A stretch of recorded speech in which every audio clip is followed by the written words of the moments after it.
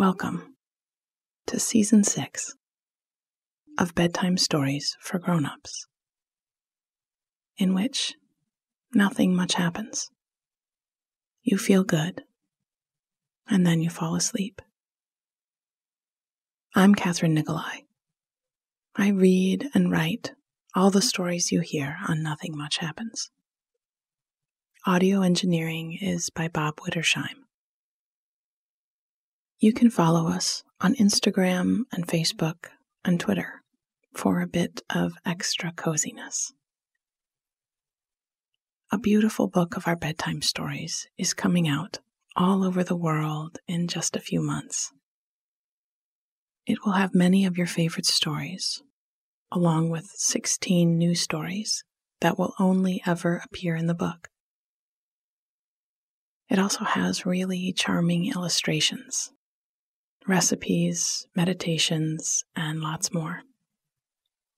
To learn more or to pre-order your copy, go to nothingmuchhappens.com. Your mind needs a place to rest.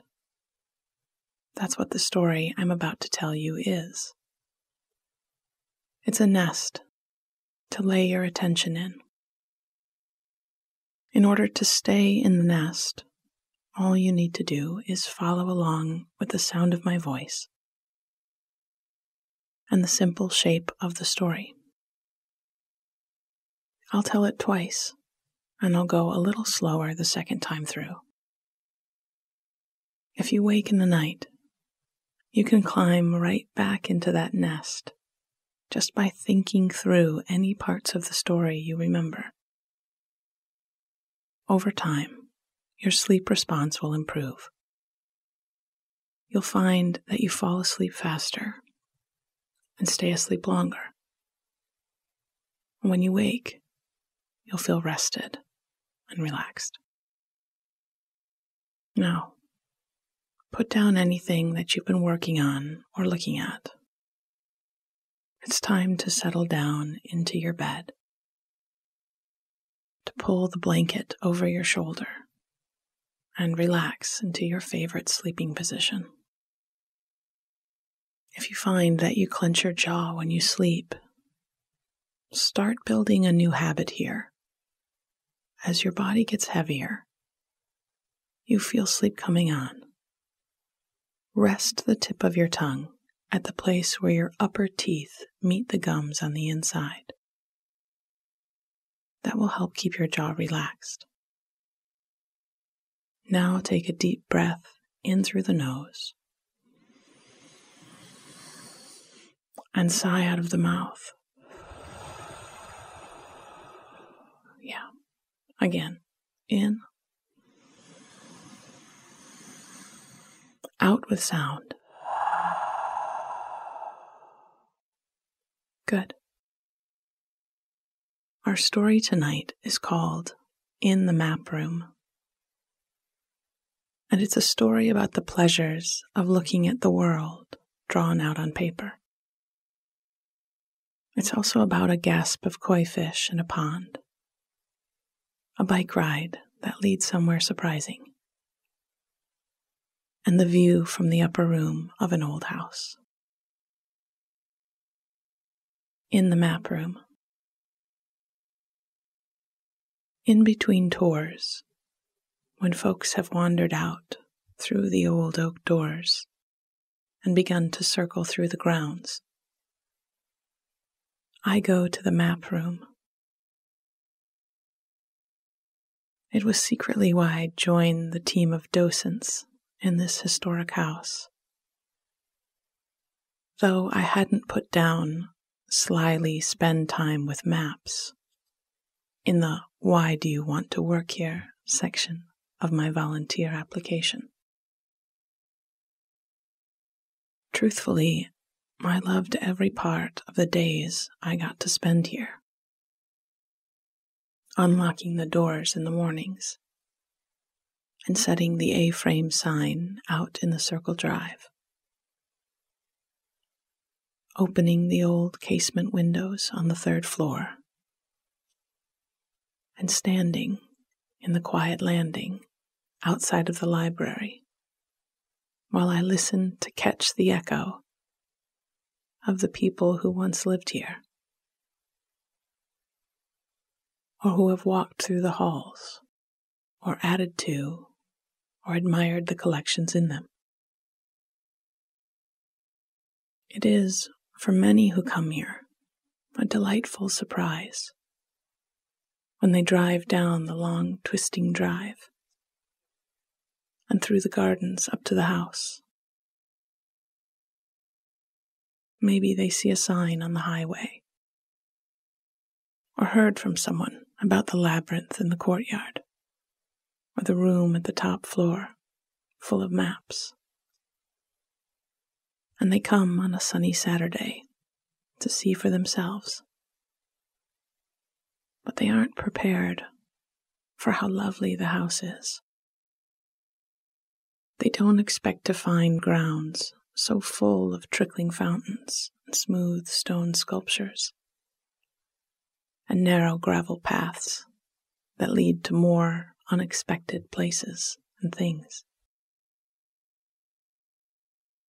I hadn't expected them the first time I'd been here, out on a long bike ride, and turning down a back road, I found myself riding under a canopy of willow branches and caught a glimpse through the tree trunks of the house set far back. I'd pedaled down the long drive and slipped the front tire of my bike into the stand with a few others, and wandered shyly into the front garden. I wasn't sure that I was supposed to be there.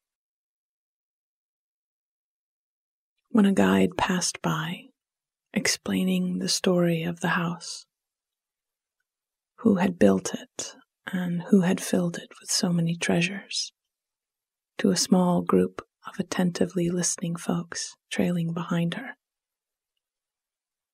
I'd slipped in among them and followed along for the next hour or so.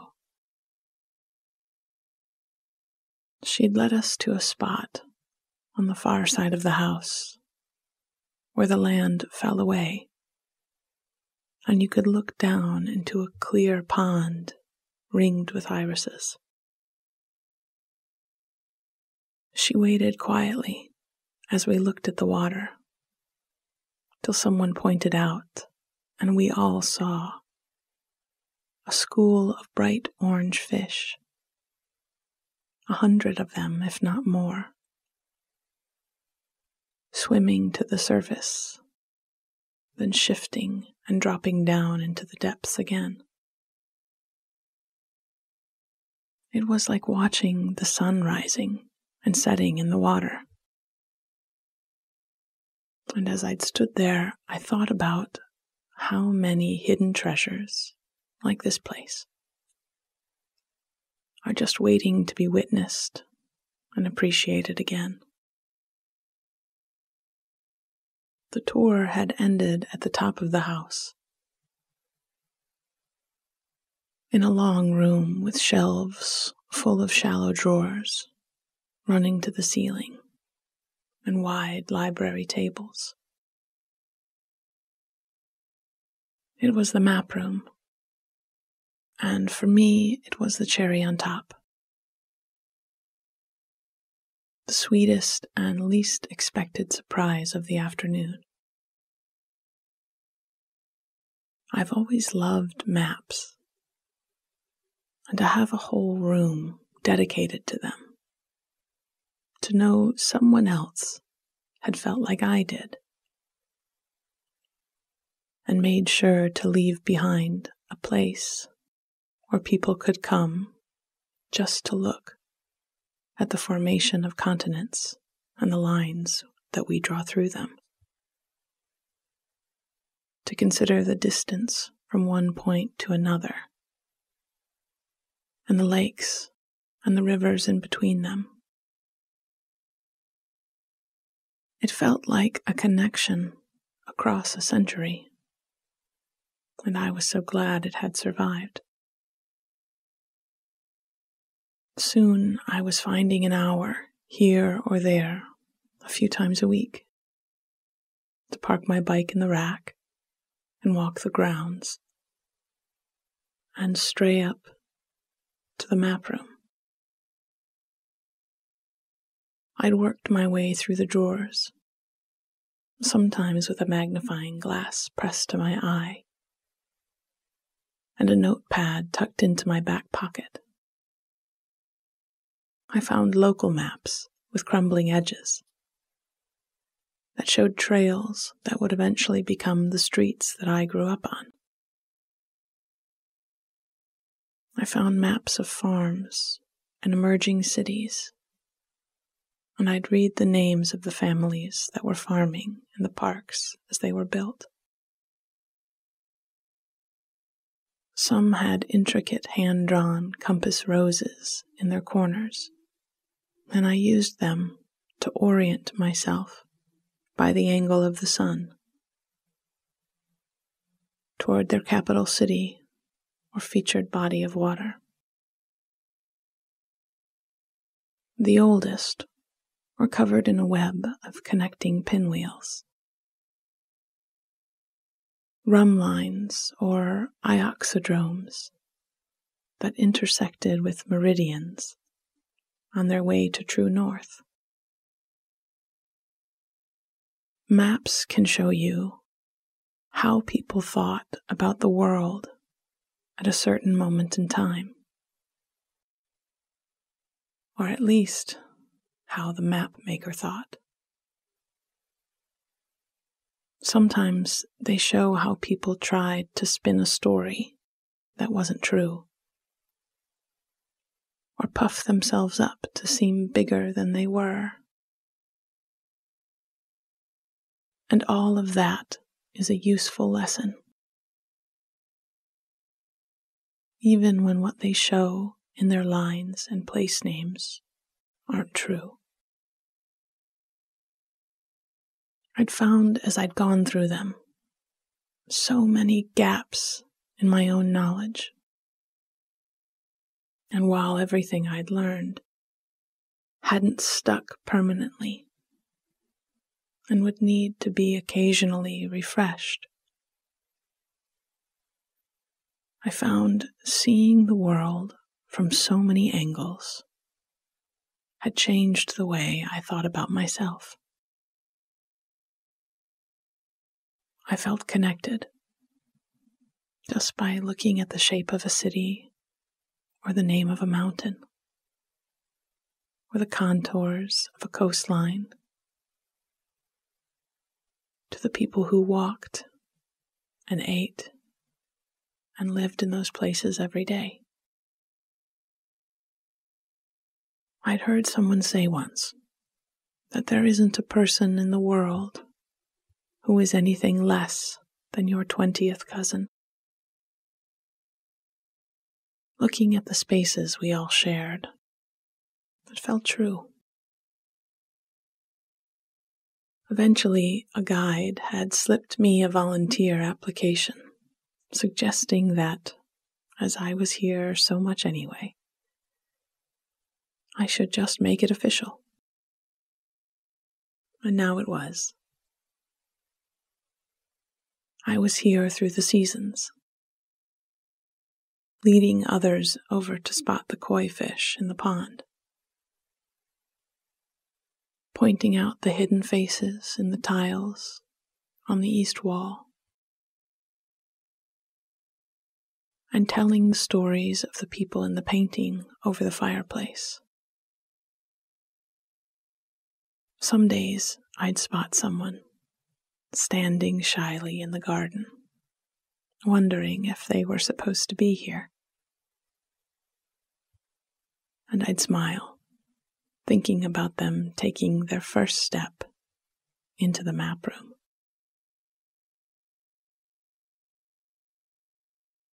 In the map room.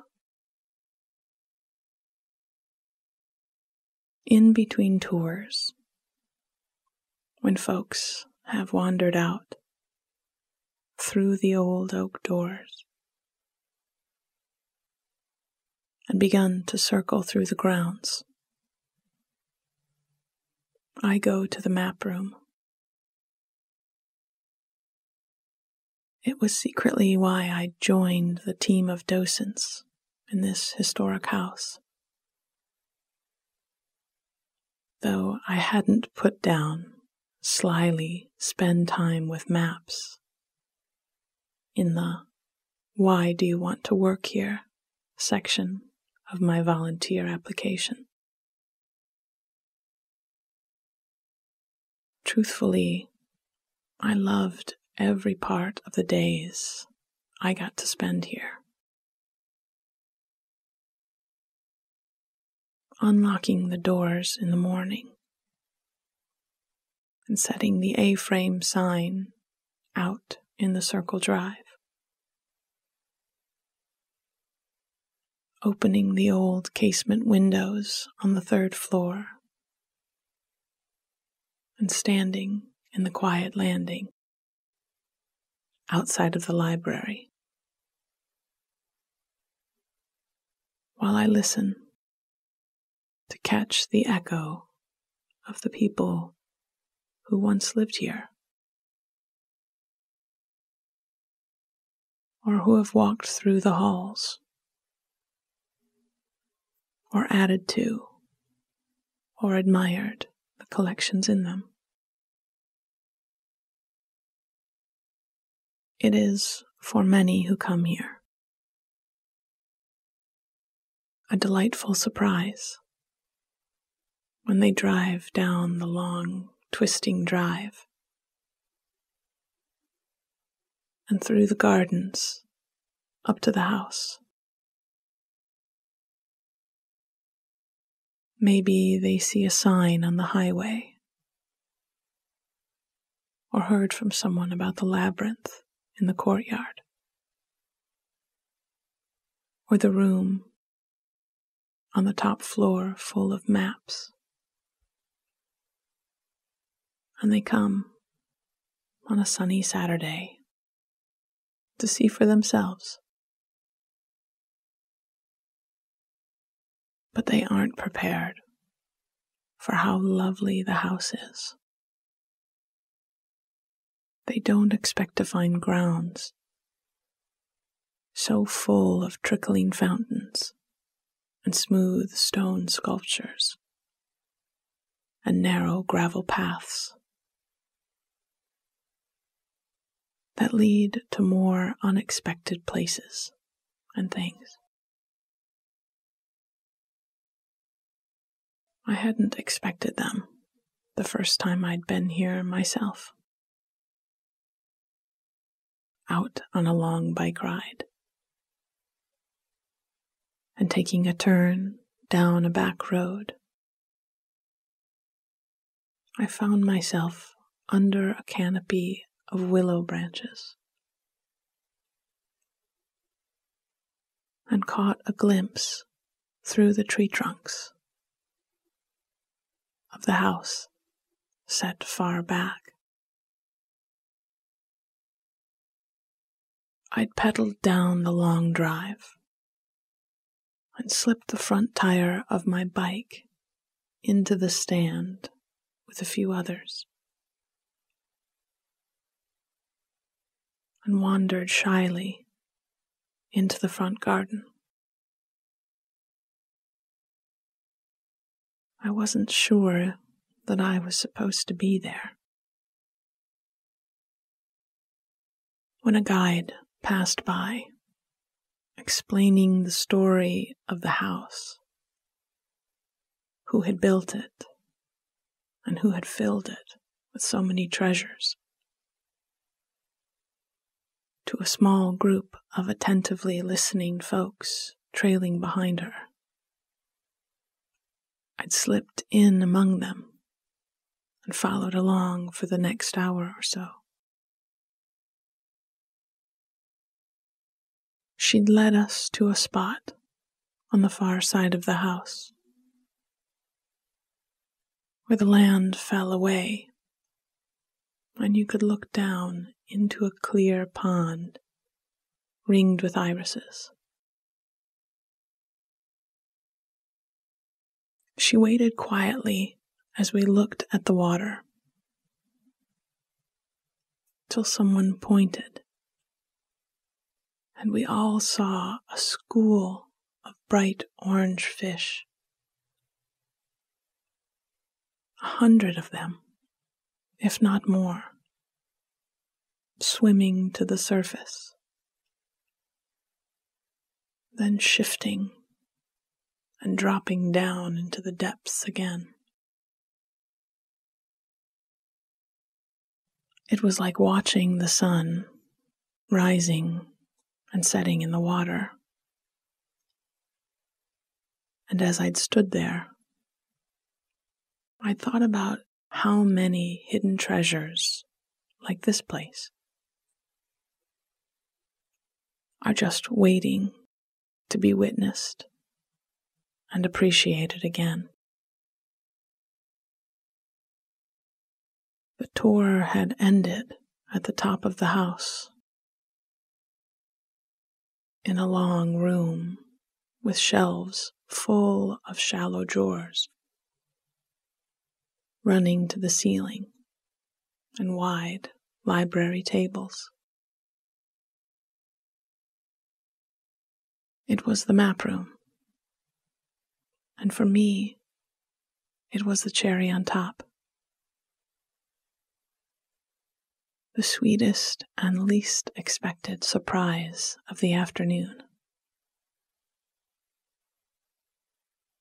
I've always loved maps, and to have a whole room dedicated to them. To know someone else had felt like I did, and made sure to leave behind a place where people could come just to look at the formations of the continents and the lines that we draw through them, to consider the distance from one point to another and the lakes and rivers in between. It felt like a connection across a century, and I was so glad it had survived. Soon I was finding an hour, here or there, a few times a week, to park my bike in the rack and walk the grounds and stray up to the map room. I'd worked my way through the drawers, sometimes with a magnifying glass pressed to my eye, and a notepad tucked into my back pocket. I found local maps with crumbling edges that showed trails that would eventually become the streets that I grew up on. I found maps of farms and emerging cities, and I'd read the names of the families that were farming in the parks as they were built. Some had intricate hand-drawn compass roses in their corners, and I used them to orient myself by the angle of the sun toward their capital city or featured body of water. The oldest were covered in a web of connecting pinwheels, rum lines, or ioxodromes that intersected with meridians on their way to true north. Maps can show you how people thought about the world at a certain moment in time, or at least how the map maker thought. Sometimes they show how people tried to spin a story that wasn't true, or puff themselves up to seem bigger than they were.